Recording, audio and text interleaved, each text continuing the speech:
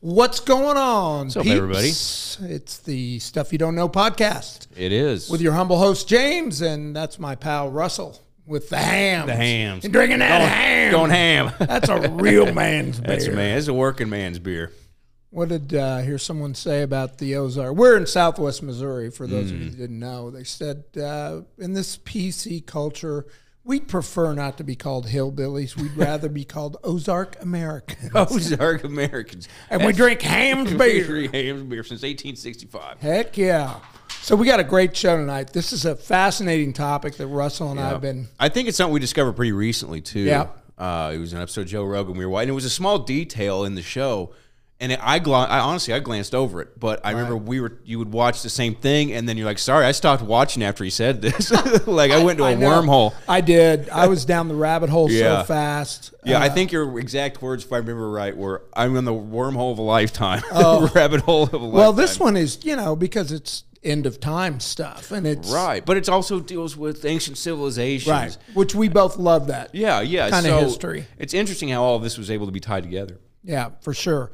So we're going to talk about a document that was classified by the CIA in 1965. It's actually a book.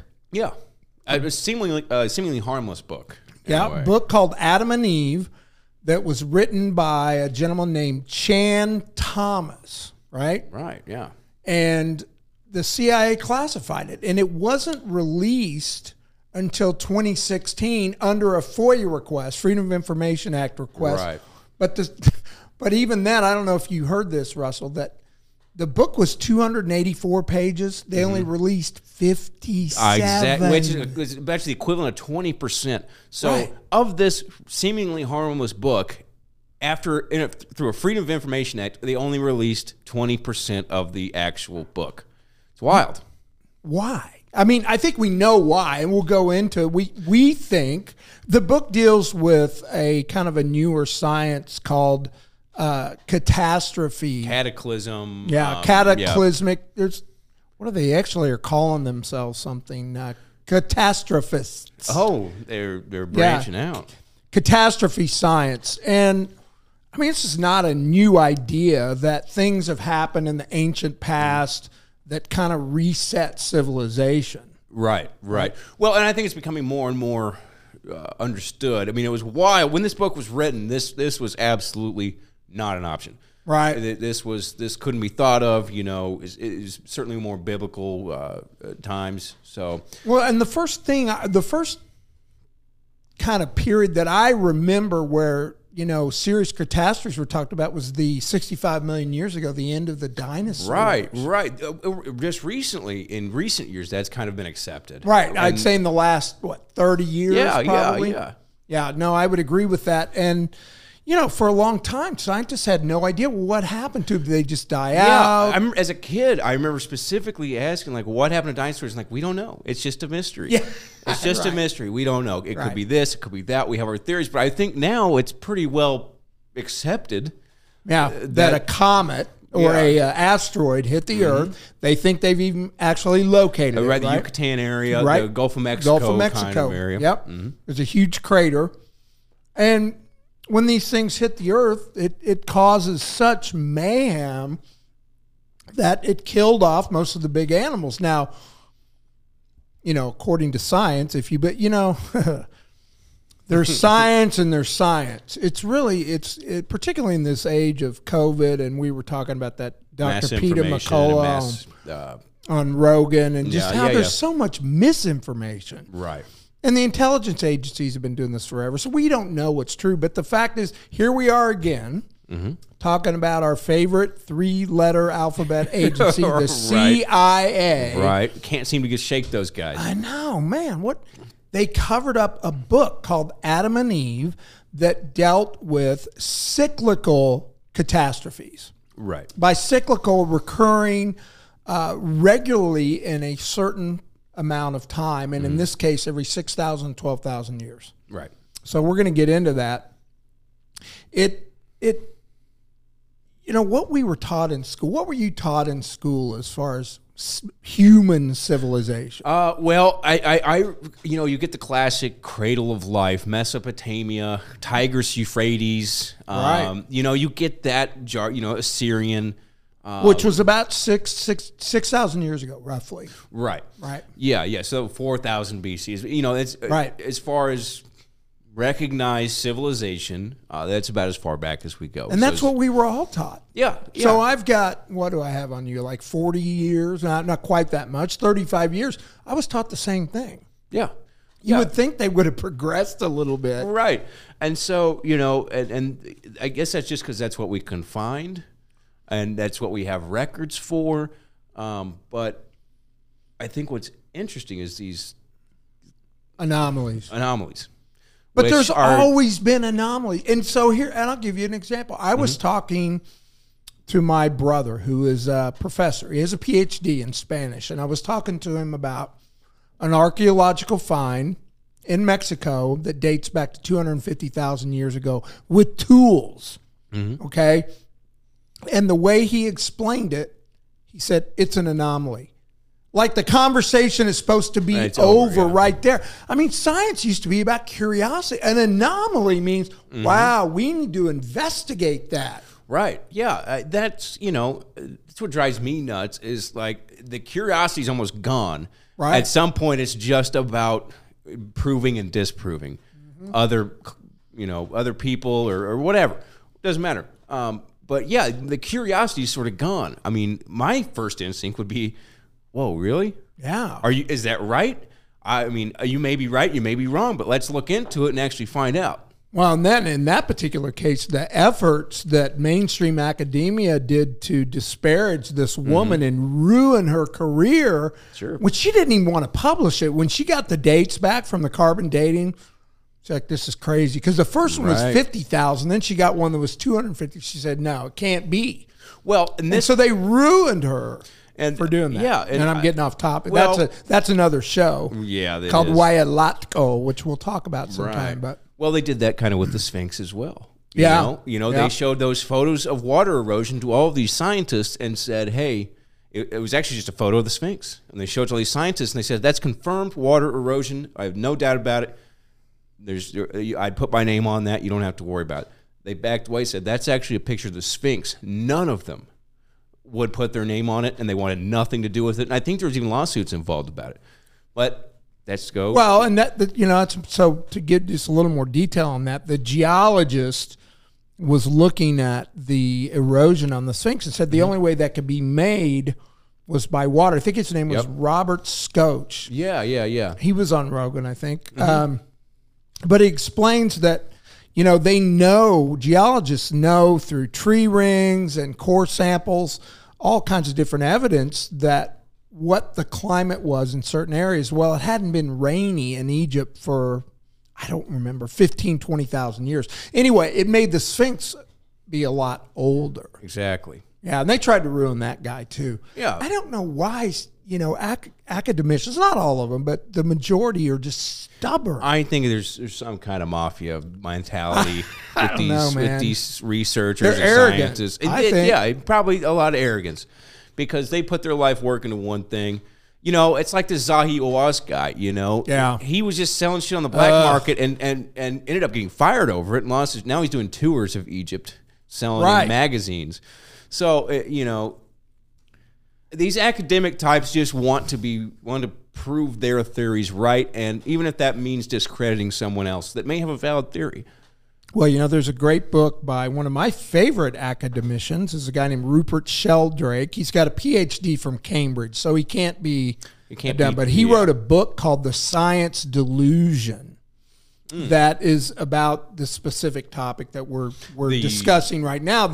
The hesitancy of academicians and mainstream science to look outside the box. To like you said, the curiosity's gone about anomalies should drive science. They shouldn't push them away. Challenge everything. That should be a challenge to what we know. Exactly. And let's proceed. And if it doesn't go anywhere, fine. Right, exactly. It's almost like, I wrote it in a book, so that, I can't. It's just people not being able to admit they're wrong. Yeah. I mean, it comes down to that. If we get past that, I think it would answer a lot of the things that we're about to talk about today. Yeah, definitely. definitely. So let's get into this. Yeah. So we know we were all taught that theory of civilization. It was about 6,000 years ago, the Sumerians in Mesopotamia. But, you know, people like Graham Hancock and Randall Carlson, and I know we mention Rogan a lot just because it seems like some of his topics, we have similar interests. But yeah, and he puts those guys in a light that we don't.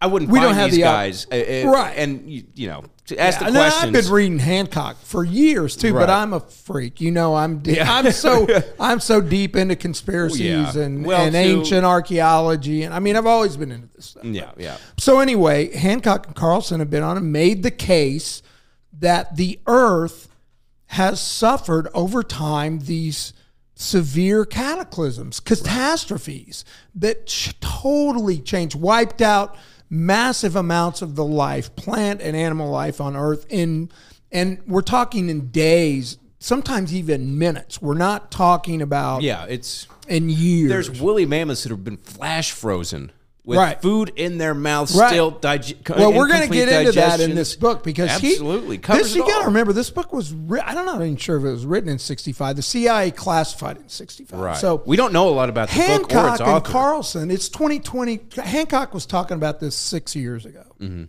Yeah. This guy was so far ahead of his time because he specifically brought up the woolly mammoth, and we'll get into that. But so anyway, their theory is that 11,500 years ago, actually there was a period called Younger Dryas. You probably know more about this than I do, but it was 12,800 years ago to 11,500 years ago. There was an extinction event, one of these catastrophes. Mass cataclysm event. Right. At the time, so science, as far as ice and ice ages, science has always said ice ages come real slowly, hundreds, thousands of years, then they retreat real slowly over thousands of years. What Hancock specifically and Carlson as a geologist backing him up is saying, no, these were almost instantaneous in our time clock, that they happened in days and weeks, not years. And he has a lot of geographical evidence to back all this up. Multiple instances. It's not just one thing he's looking at and said, oh, this could be this. It's all over the world. Bump. Right. You know, he's very credible. Well, it's just like at the 65 million year line, they found radium all over the world. Right. Well, whenever they dig down to 65 million, there's radium. Yep. Which is extruded by a comet. So, right. And they're also at the 1180 mark. Right. 11,800, 11,800 mark years ago. Same thing. Yeah. And they found, so you know what got Hancock thinking about it? We're talking about the anomalies are all of these megalithic structures all over the world. Like you've got, I think I sent you some pictures of like the Baalbek stones. This is one of the largest stones in the world. There's another one that's almost that big that the Romans built on top of. So you know what academia says? Oh, the Romans did it. Yeah. Well, in their own writings, the Romans say, we built on top of a structure we found. It's the same thing the Egyptians say and about the Incas in Peru, it was already Bolivia, Brazil. Yes. Yep. These ancient structures with these stones. Literally, we do not have a crane big enough to lift that stone. Budget. It wouldn't move. No, we don't have the technology. Now, we could do multiple cranes to lift it, but they'd probably blow it up first. It would cost so much to get enough cranes to lift these rocks. And that's just saying that the stone could stand that kind of weight being suspended in the air. Right, you know? Right. So, these sites are all over. I think I sent you some other ones, like there's... Angkor Wat, which is in Cambodia. Yeah. The pyramids of Giza. Yeah, there's Angkor Wat, Cambodia. I mean, look at the detail. Now, this was only recently discovered, like a couple hundred years, rediscovered a couple hundred years ago. Yeah, it was in the jungle. Yeah, in Cambodia. So you see the temple in the back, but then you look to the right. That whole temple has that amount of detail. Look at that. It's unbelievable.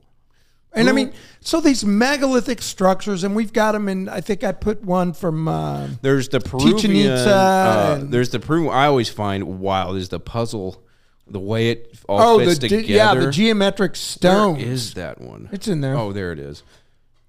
And that's not even the best one picture of those stones. But you see, Russell, your point is, put that full screen so I can see a little closer. Sorry. So you see how those stones are cut in such a way that they fit perfectly. And people that have been there said you can't put a piece of paper right. in between them. Yep. And that's insane. I mean, these are fit. These are cut to fit, and then not just in a square. You could easily just do a square 90-degree block. No, these are each individual shapes of their own right. Exactly. Fit together, and you perfectly jointed. See those little protrusions coming out of there? Mm-hmm. Those little nodules, that's something that I saw a presentation about those. They have no effing clue. But those same nodules are found all over the globe. This is the first thing that got me thinking about this. When I'm reading about ancient history, and I loved history. I majored in history, and I had a professor, Dr. Lomax, God rest her soul. I really tried to find him a couple years ago and found out he had just passed away. Ah, bummer. Favorite professor, but he was an expert in Egyptology. So anyway, and then I'm reading, they found, I knew about the pyramids in Mexico. I'd been there, right outside of Mexico City. I've climbed the steps of that pyramid. That's awesome. Yeah, it was really cool. I was a little kid. But, well, then you find out that every continent, including Australia, has pyramids. Mm-hmm. Now, science says it was all a coincidence. What are the chances? I mean, look, no, we're from Missouri, just show me. No common sense person can say it's just a coincidence they built the same kind of building. Right. Well, I think it's the largest pyramid in the world. It's in Mexico, isn't it? I don't know. It's less of a pyramid. It's the mound. It's more of a mound, but it's the largest one in the world. It's not in Cahokia in Illinois. It's one of the biggest, but I believe the biggest is in Mexico. It could be. So that the stones on the left, those are from Turkey. These are just more examples of ancient. They're called megalithic. These ancient stone structures and carvings. Some of the Egyptian stuff where you see the obelisks and the you mentioned the pyramids earlier. That they know they're not a tomb. Well, yeah, there's no hieroglyphics whatsoever in the pyramids themselves. Right. No mummies have ever been found in the pyramids. But they're a tomb. Yes, but also who the fuck did they hieroglyphs? If you look all through Egypt, there are no hieroglyphs mentioning or depicting the pyramids. The pyramids whatsoever. Right, which would have been the most major construction project ever. Yeah, they don't show you how it was made. There's not even a pyramid. So I think what we're suggesting and what Carlson and what this gentleman Thomas Nash suggests, Chan Thomas suggests that there were ancient, older civilizations, right? That built these things. There was a cataclysm that happened that was a mass extinction. And what was left? Huge stones that weighed 200 tons. They couldn't be. And it's to keep this in mind too. Is a lot of this can't be carbon dated either because everything's made of stone. Right? Yeah, to carbon date, it has to have once been a living material. That's why we can date. For instance, Göbekli Tepe, which is another one that threw science on its head because they have carbon dated it by the campfires built by the workers. Yeah. It's been dated to 12,000 years ago. Now, isn't that interesting? It's also a multiple of 6,000. Yeah. See? Göbekli Tepe, and it was buried. I didn't see a picture of that, but Göbekli Tepe is just this unbelievable site. Is that in Iraq as well, I believe? It's in Turkey. Turkey, okay. Yeah, that's right. They're all right kind of there. Yeah, it's cradle alive. I went to, I want to say it's Methes, I can't pronounce it, a place in Turkey, though, that had an ancient Greek site on it. It was so cool. Oh, man. That was one of the coolest things I've ever done in my life. I think the biggest crime, and this is a bit off topic, but I just got to say it, the biggest crime probably committed since the Holocaust is the way ISIS destroyed all of those Assyrian... I know, bro. The towns, they completely demolished entire cities of ancient... So much history. Gone. Yeah. Luckily it's been recorded, but nobody can go see it anymore. Well, let's get into this guy's book. I'm going to read a couple paragraphs here.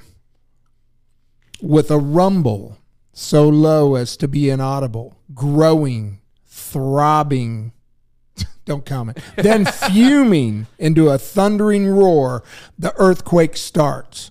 Only it's not like any earthquake in recorded history.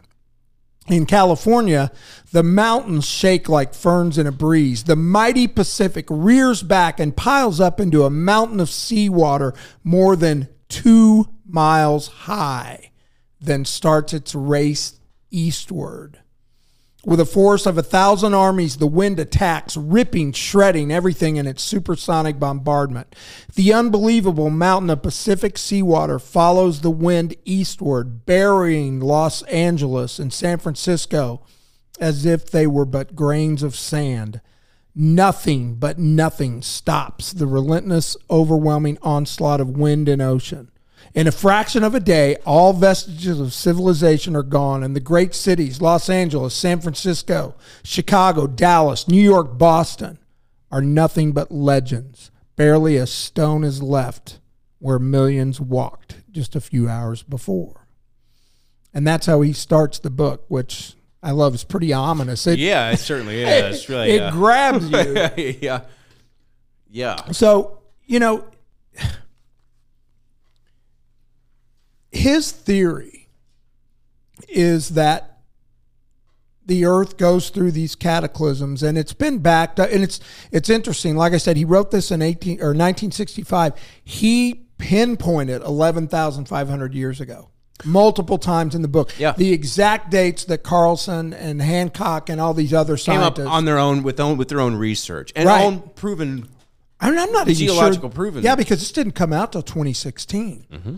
And once again, I can't overemphasize enough the fact the CIA classified this thing. Why? I think the thought was that he was close to the truth. Now, there were some other books. There was a guy named Hapgood. He wrote one of the first books about these. Is this the guy that Albert Einstein wrote the foreword wrote the for? foreword to. That's exactly right. Yeah. How more credible do you need to be? Right. Well, Einstein was very curious about this because the geological evidence is quite startling when you get into it. That's pretty definitive, really. Right. Yeah, it is. And, we can talk about some of that. You mentioned the mastodons found with buttercups still in their mouth. Flash frozen. So his theory is that there's a pole shift. Correct. And more recent scientists, we're not going to build some cloud. This is how it happens. It's a pole shift, a magnetic shifting of the Earth's poles that causes cataclysmic results. There's another theory called Earth crust displacement. Correct. Now, that explains a few other things. Right. And I pull up that image of the globe that I sent you that has it. Yeah, there you go. So the Earth displacement theory, ECD, Earth crust displacement, says that the upper mantle, which is the level right under the crust, when the poles shift, that the liquid in that mantle begins to move and causes land. Now, this is how Chan Thomas saw it, causes the continents to move. Bulge in a way, I'm sure, opposite the side of the moon. But the sea and the winds were still spinning at the same rate. So you see the crust going this way, and then the Earth's still spinning. Because right now, the land's going along with the ocean, and the winds is just cruising along. But if all of a sudden the land moves a different direction, that's what causes these supersonic winds and these earthquakes. And this, maybe not everybody will understand this, but have you ever hauled any kind of water or liquid in a trailer?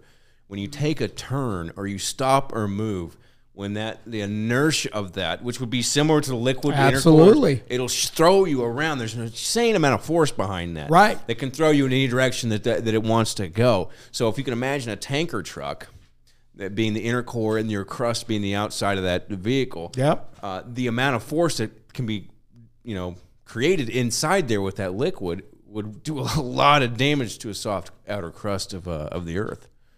Yeah, and I think it's a great analogy because that's exactly what happened. But, Hancock and Carlson point to a meteor impact. Right. So this is where their theories differ a little bit. As the cause of the Younger Dryas. I honestly don't think that, and I'd love to find out what Hancock thinks of Thomas's work, of Chan Thomas's work. Yeah.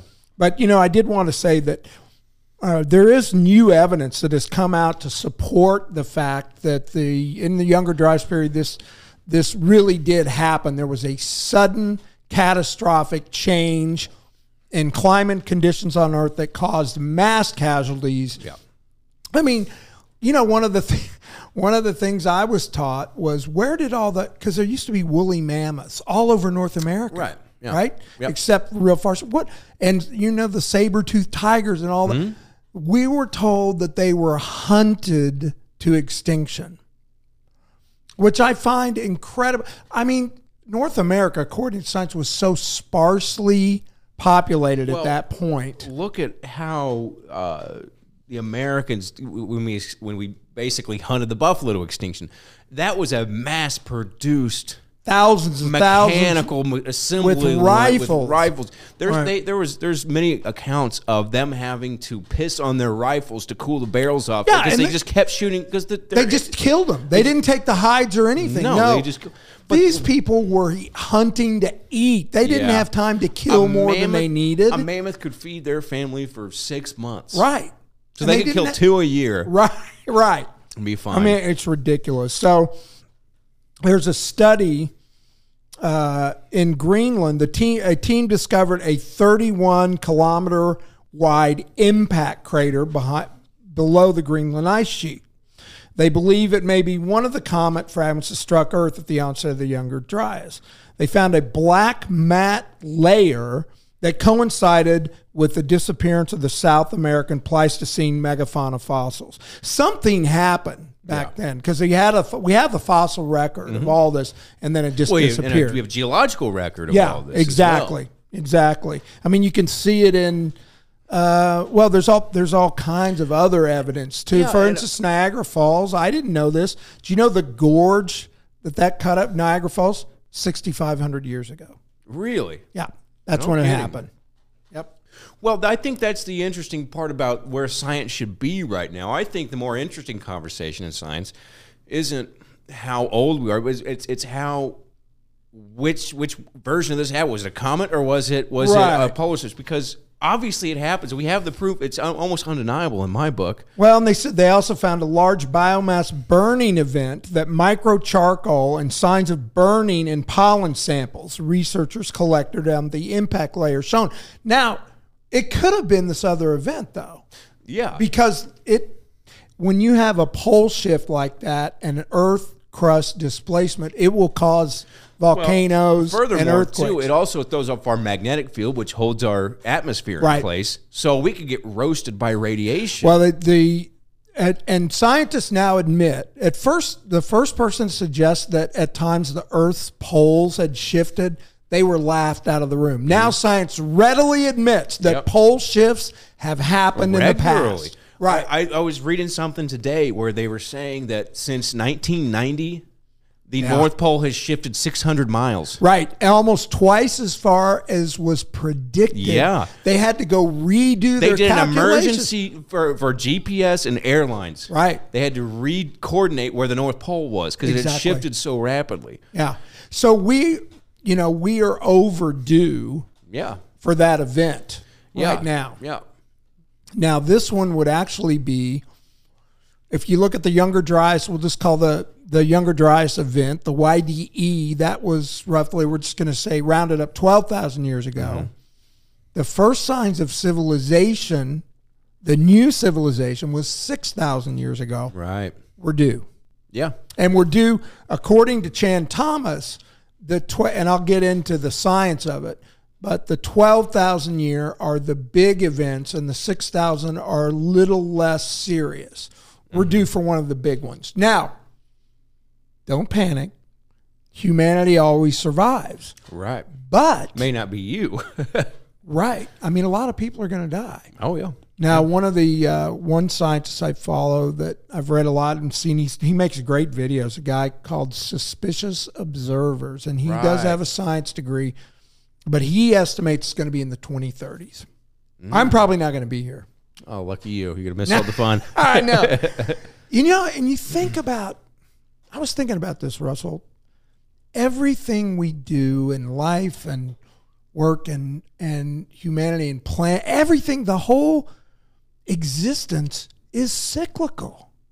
Yeah, it is. You know, there's life and there's death. Yeah, there's you got a water cycle for rain and drinking water. 7-year sunspots. Yeah, a day is cyclical. A month is cyclical. A year is cyclical. And I was thinking about like the 7-year sunspots. I mean, they can predict to the day when the stuff's going to happen. Yeah, I mean, and then galaxies, eclipses. Right. Everything is predictable and cyclical. Why isn't this? Well, and or is very it? Way it is, you know. And the thing is, our solar system is moving within a galaxy, and it actually travels through the galaxy. We aren't stationary. No, we're moving on 4 different axes. Well, right. You know? I mean, the Earth is moving at, what is it, 64,000 miles crazy. an hour. Yep.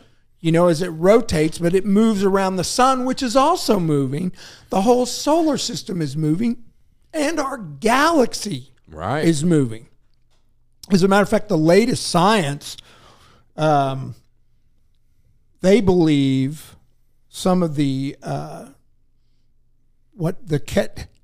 catastrophic scientists believe that these pole shifts are actually caused by the sun. And we know that cosmic radiation can affect the core of the Earth. Sure. There's no doubt about that. And you mentioned it. When the pole shift happens, they estimate that as much as 80% of our protection, I'm sure that our listeners all know that the Earth is surrounded by a magnetic shield, if you will. Yeah, that's what keeps us safe. And then that's, you know. It shields us from cosmic rays. And that's due to our poles. Right. You know? Right. And that's so why when we have a north shift, and a south and a magnet, you know. Well, and there's, you know, in the records, there are ancients describing the day where the sun stood still. Or the never-ending night. Right, you know, right. In other parts of the world. Or the day the sun came up from the west instead of the east. And I mean... Yeah. So if it were... Exactly. Upside down. So this Earth crust displacement theory, and look, not everyone agrees with this. I mean, hardcore, you know, Harvard geologists will disagree with it. And there's a certain amount of liberty taken and well, conjecture. we do for sure. Yeah, right? definitely. Yeah. But, you know, there's it's just like with any of this stuff you don't know. There's stuff you can't know as well, and this is kind of one of those. Now, we can find clues along the way, but... But I mean, there's certain things at least... Okay, let's take Antarctica. Let me explain for a second. So the Earth crust displacement says that due to these pole shifts and during these cataclysmic events, the continents actually move around. Now, we know that mainstream science... I think I put a picture up of Pangea. That's actually the regular... Go back to that one for a second. Go back to that. This always got me as a kid. How South America and Africa fit perfectly. I mean, like pieces of a puzzle. It all fits together. That's why, as a young kid, I said, "Hey, now go to Pangea." Now, mainstream science says this is what the Earth looked like millions and millions of years ago before the continents were broken up. Now, what were they broken up by? Seismic, some kind of what they'll tell you is seismic events. Yeah, what kind of seismic event is going to have the power to break that up and move things around? So if you believe mainstream science that these land masses were all joined at one time, then some seismic event moved them around. Okay, I'll go along with all that. So the Earth crust displacement theory says that it wasn't an ice age that we entered into an ice age is that continents were actually sent to different polar regions because the poles shifted and the earth, the land masses moved. Antarctica, for instance, they found evidence of massive flowing rivers. Now think about it. If Antarctica has been at the South Pole forever, which is what mainstream science still says, how could there have been rivers? There couldn't have been. Yeah. They'd have been frozen solid. Yeah. Yeah. They wouldn't have been formed. To form a river, you have to have water in its liquid form, not in its solid form, ice. Right. Which liquid form water is one of the rarest things in the universe. Yeah, no doubt. So, well, they think. Who knows? You know, now they're saying there's tons of it on the poles of the moon. So, tons of ice anyway. You're right, liquid form. So, and you know, it kind of makes sense if these things are moved. And they found evidence. They've done core samples, ice samples in Antarctica, and they line up perfectly. And I didn't send you the graph, but there's a graph that I was looking at.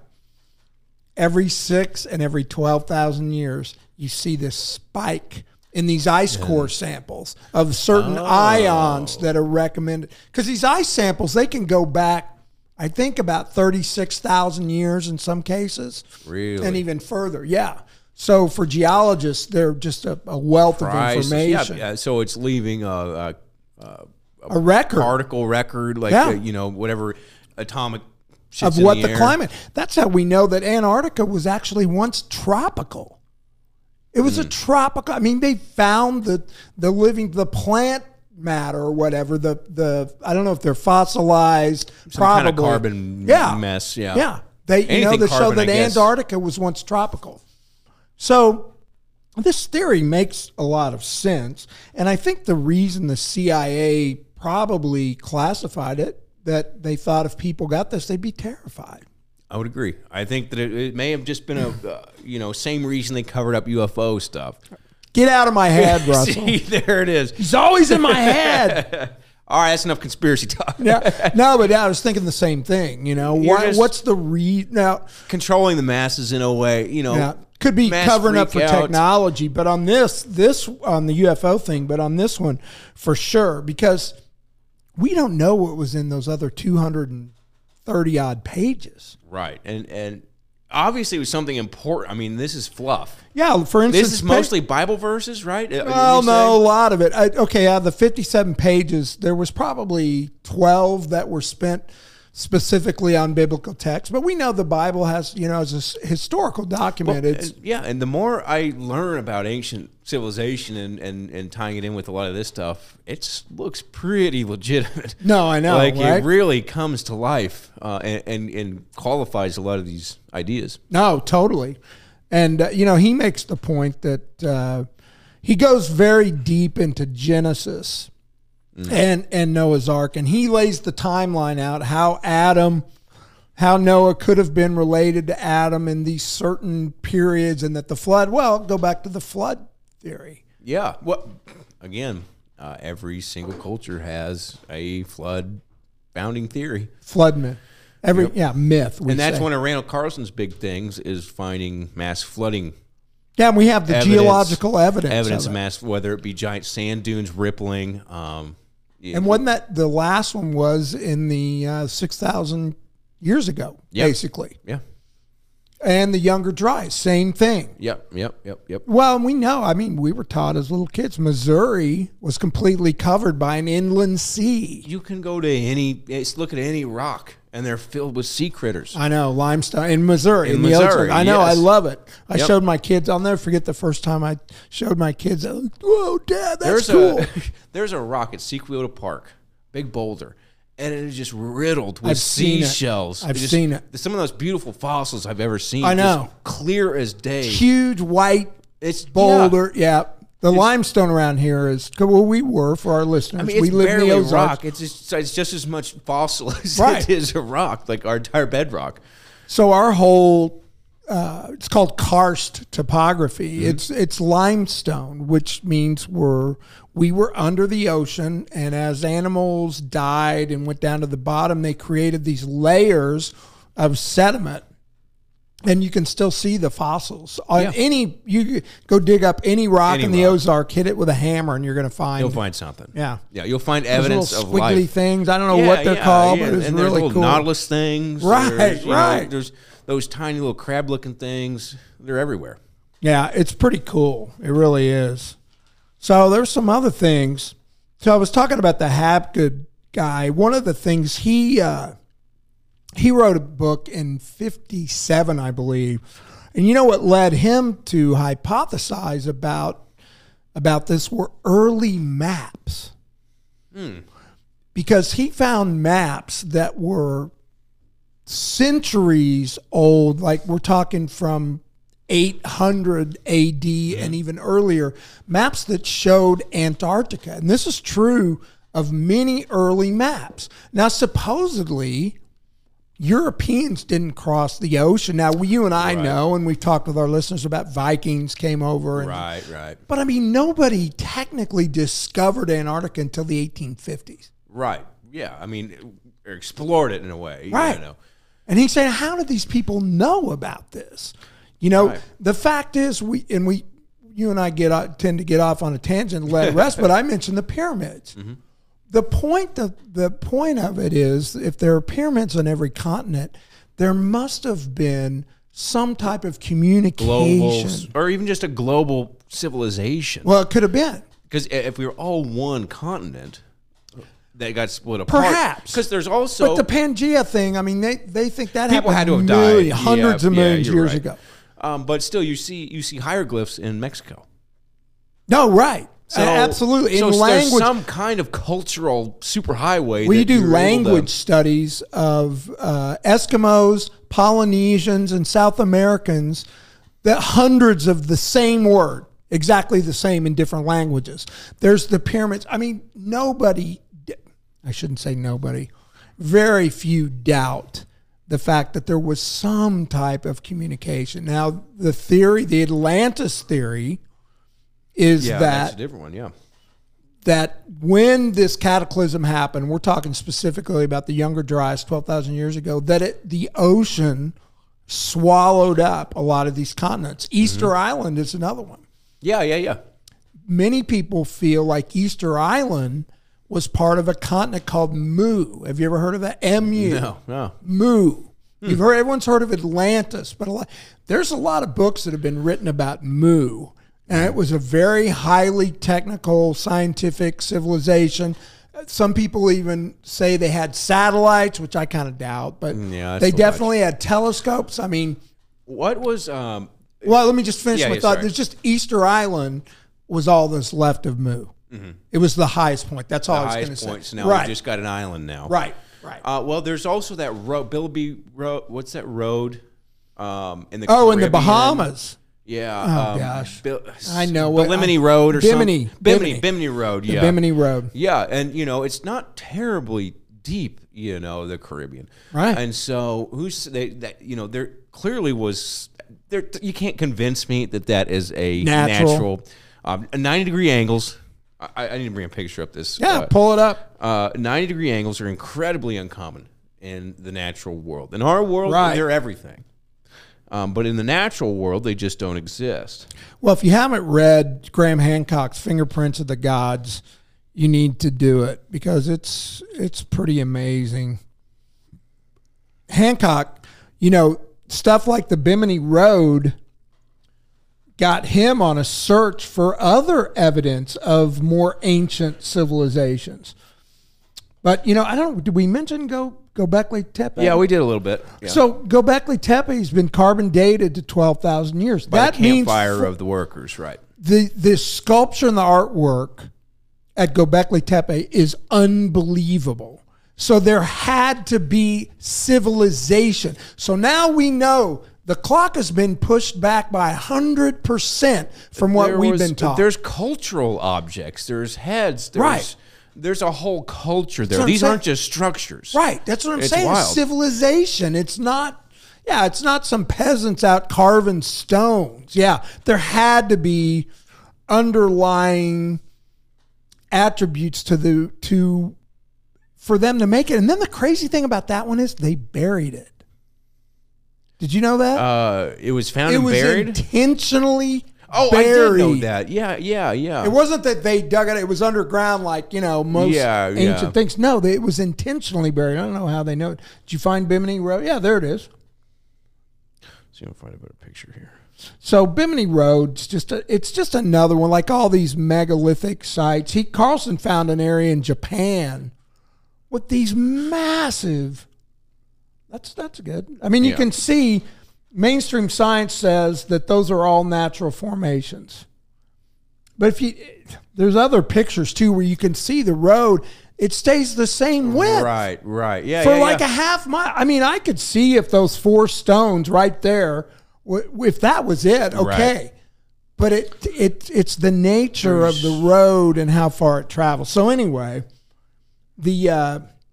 some other thing, the tar pits. Everybody's heard of the La Brea tar pits in Los Angeles. Yeah. A lot of the animals they found in there were 12,000 years ago. Tiwanaku, which I think I sent you a picture of that one. I don't know if you don't have to pull it up, but Tiwanaku was this just unbelievable site in South America. I think that's Tiwanaku. And the work stopped at 12,000 years ago. Stopped. And a lot of it was like halfway done.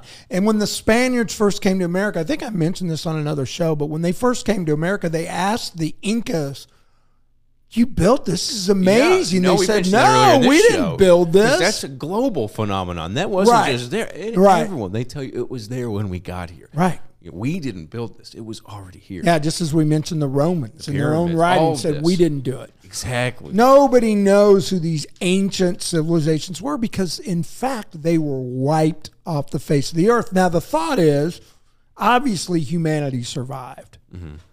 And the thought is that small pockets of these people that survived this catastrophe, whether by ship or however, went to different parts of the world. Right.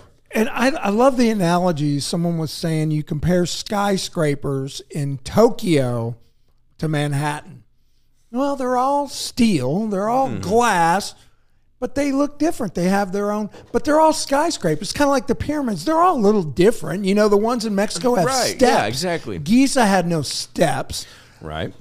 But they're all pyramids. Mm-hmm. So the idea is that these remnants of humanity, these small pockets that had some of the knowledge, took it out. And so for 6,000 years, we've really just grown on what was left of their memories. Right. And then we've just it's conjecture at this point as to what they were and who they were. And they were there. So, well, and a lot of people, obviously, look, they had to have had some technology that in certain aspects was far advanced of ours. Well, some of the Assyrian sculpture, again, 6,000, oldest civilization around. Some of these sculptures they have are incredibly detailed and beautiful. These rocks right here that we're looking at, pull that up just right there. The scientist that examined them says they look like they've been molded. They don't look cut and ground like sanded. Mm-hmm. It looks molded. They said it is obvious they had some kind of technology from heat that cut rock that made it molten. Now that's crazy. But look at the drill holes in the who's to say what we lost? I know. That's what I'm saying. We don't know what elements could have existed that were just blown off the face of the earth. how do you move a 500-ton block? Like I said, we don't have that technology today. So giants. Gosh, could be. But I've thought about that because some people have said that. But some of these are just too. There's no. But there's no rope that can hold. Even if you had 500 men that were 20 feet tall, you probably still couldn't move that stone. No, you couldn't build. You couldn't build rope big enough to pull it that was strong enough. Right. And so But it is kind of cool. Some of the theories, I've heard that sound acoustics, that they use some kind of sound that raised stone. They use that experiment with the ping pong ball. Just using sound waves, and they can kind of manipulate and have it float in the air or whatever. I've seen, that's kind of cool, but it's a fucking ping pong ball. Yeah, I know, right? The amount of power and the amount of power and energy they have to put in to do that, it's just not. The physics is there. Yep. but the amount of energy you have to put into that it's totally separate. No, I know, it's crazy. You know, I think we've talked about rock wall. That was one of these current catastrophists was talking about Rockwall, Texas. Yeah, I can remember that. And Rockwall, Texas is, once again, it's totally fascinating. In its day, before it was covered up. The other thing about this earth, what Chan Thomas is talking about, not only does it bring 2 miles of sea to cover the land, it brings a 1/4 mile of mud. Right. Everything. And it covers everything. Yeah. Yeah. Everything.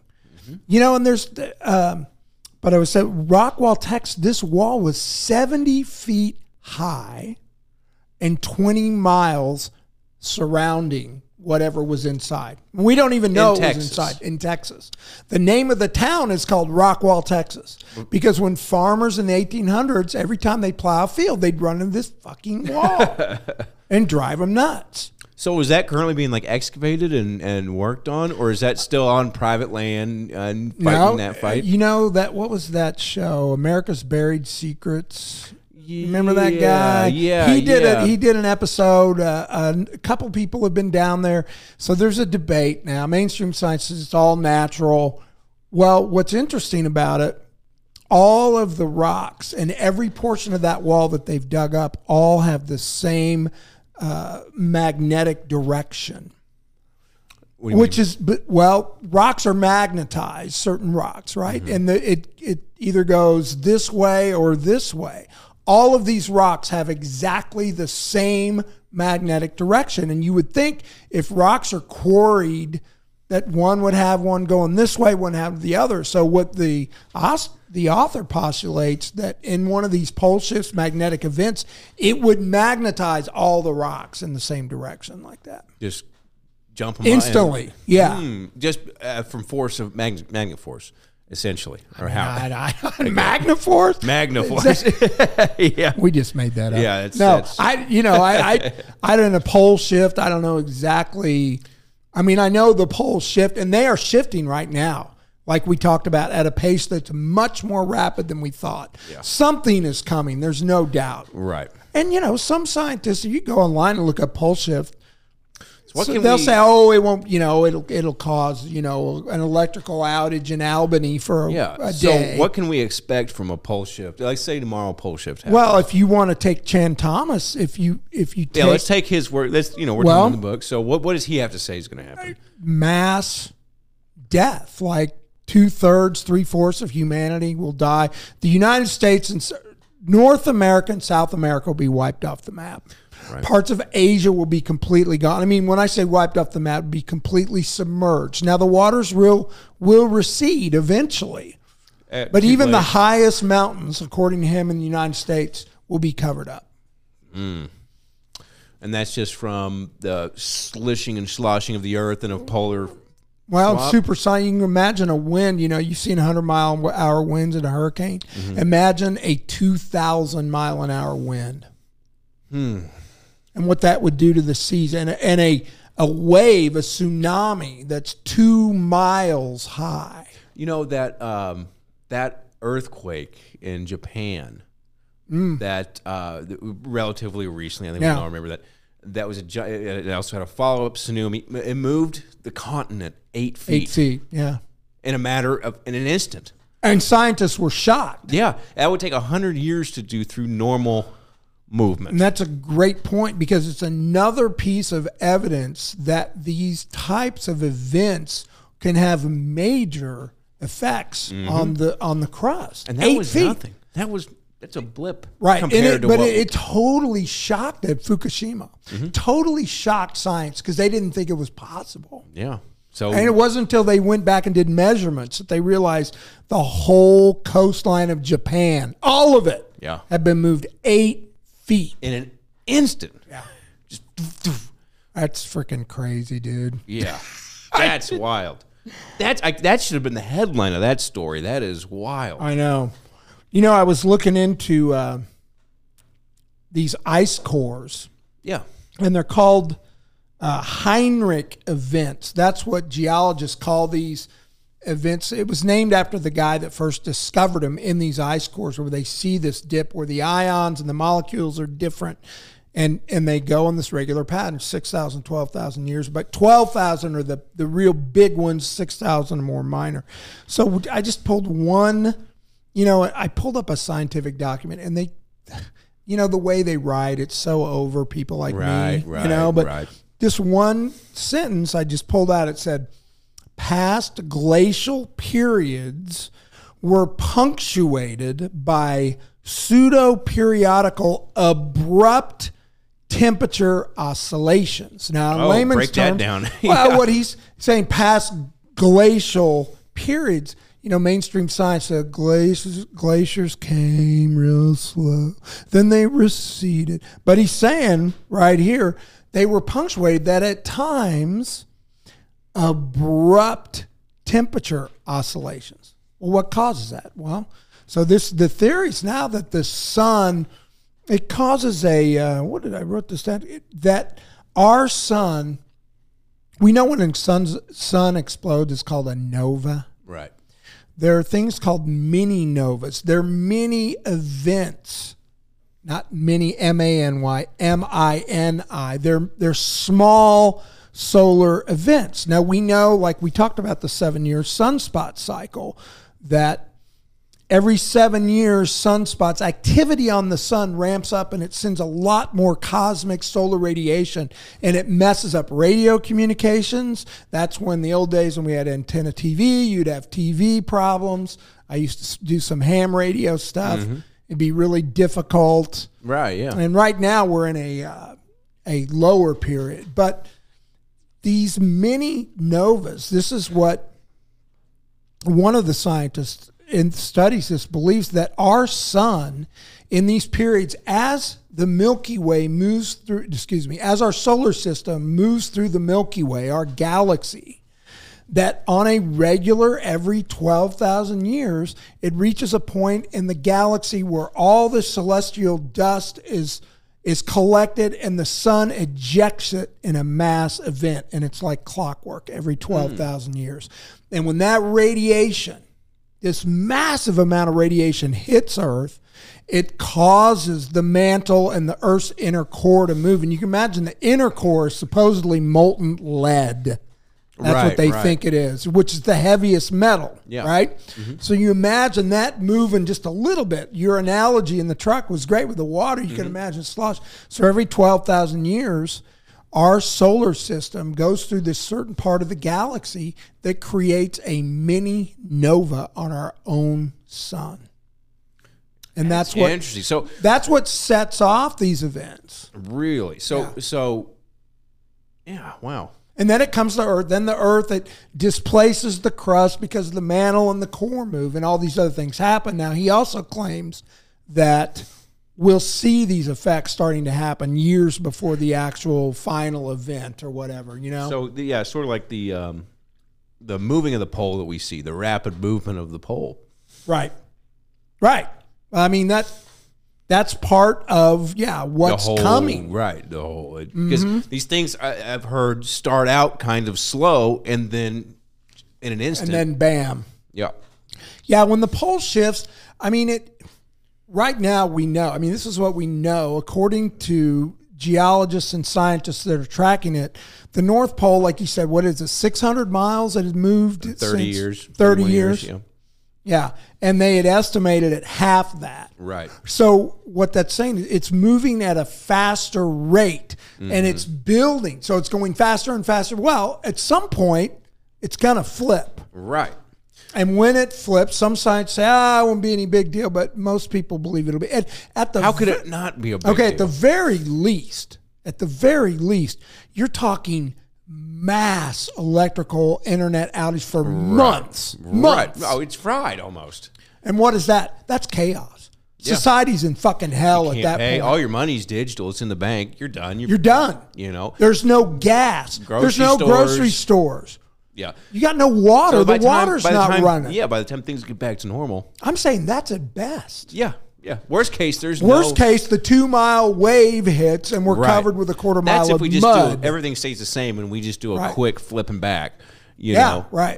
At best case scenario, there's a pole shift that's going to happen. There'll be major electrical outages. Yeah, best case scenario is if when that happens, we're fried by the sun and instantly die. Because if not, if everything stays the same, then it's going to be a Mad Max scenario. I know. You know, that's just the way. We're not trying to scare people, but you know, it's better to be aware of this stuff. But when you hear it from us, if you are scared, that's kind of where I think maybe giving the benefit of the doubt, the CIA was coming from by classifying this stuff. Right. You know, but also what a drastic step. You know, and you can't live your life in fear, though. No. You know, I want to do a show on near-death experiences. Yeah, we've talked about that. Dude, I've been listening to so many of them.